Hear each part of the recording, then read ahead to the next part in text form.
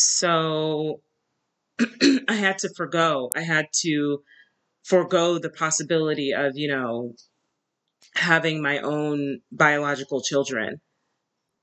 Making that decision between my health and, you know, being a mom. So yeah, that's a decision I had to make. So I mean, if that doesn't speak about wealth and access and reproductive equity, I don't know what does. Because I'm pretty sure if someone else had the money and the clout or access or whatever, they would have just paid that $15,000 and done what they had to do. But yeah, that that wasn't my story.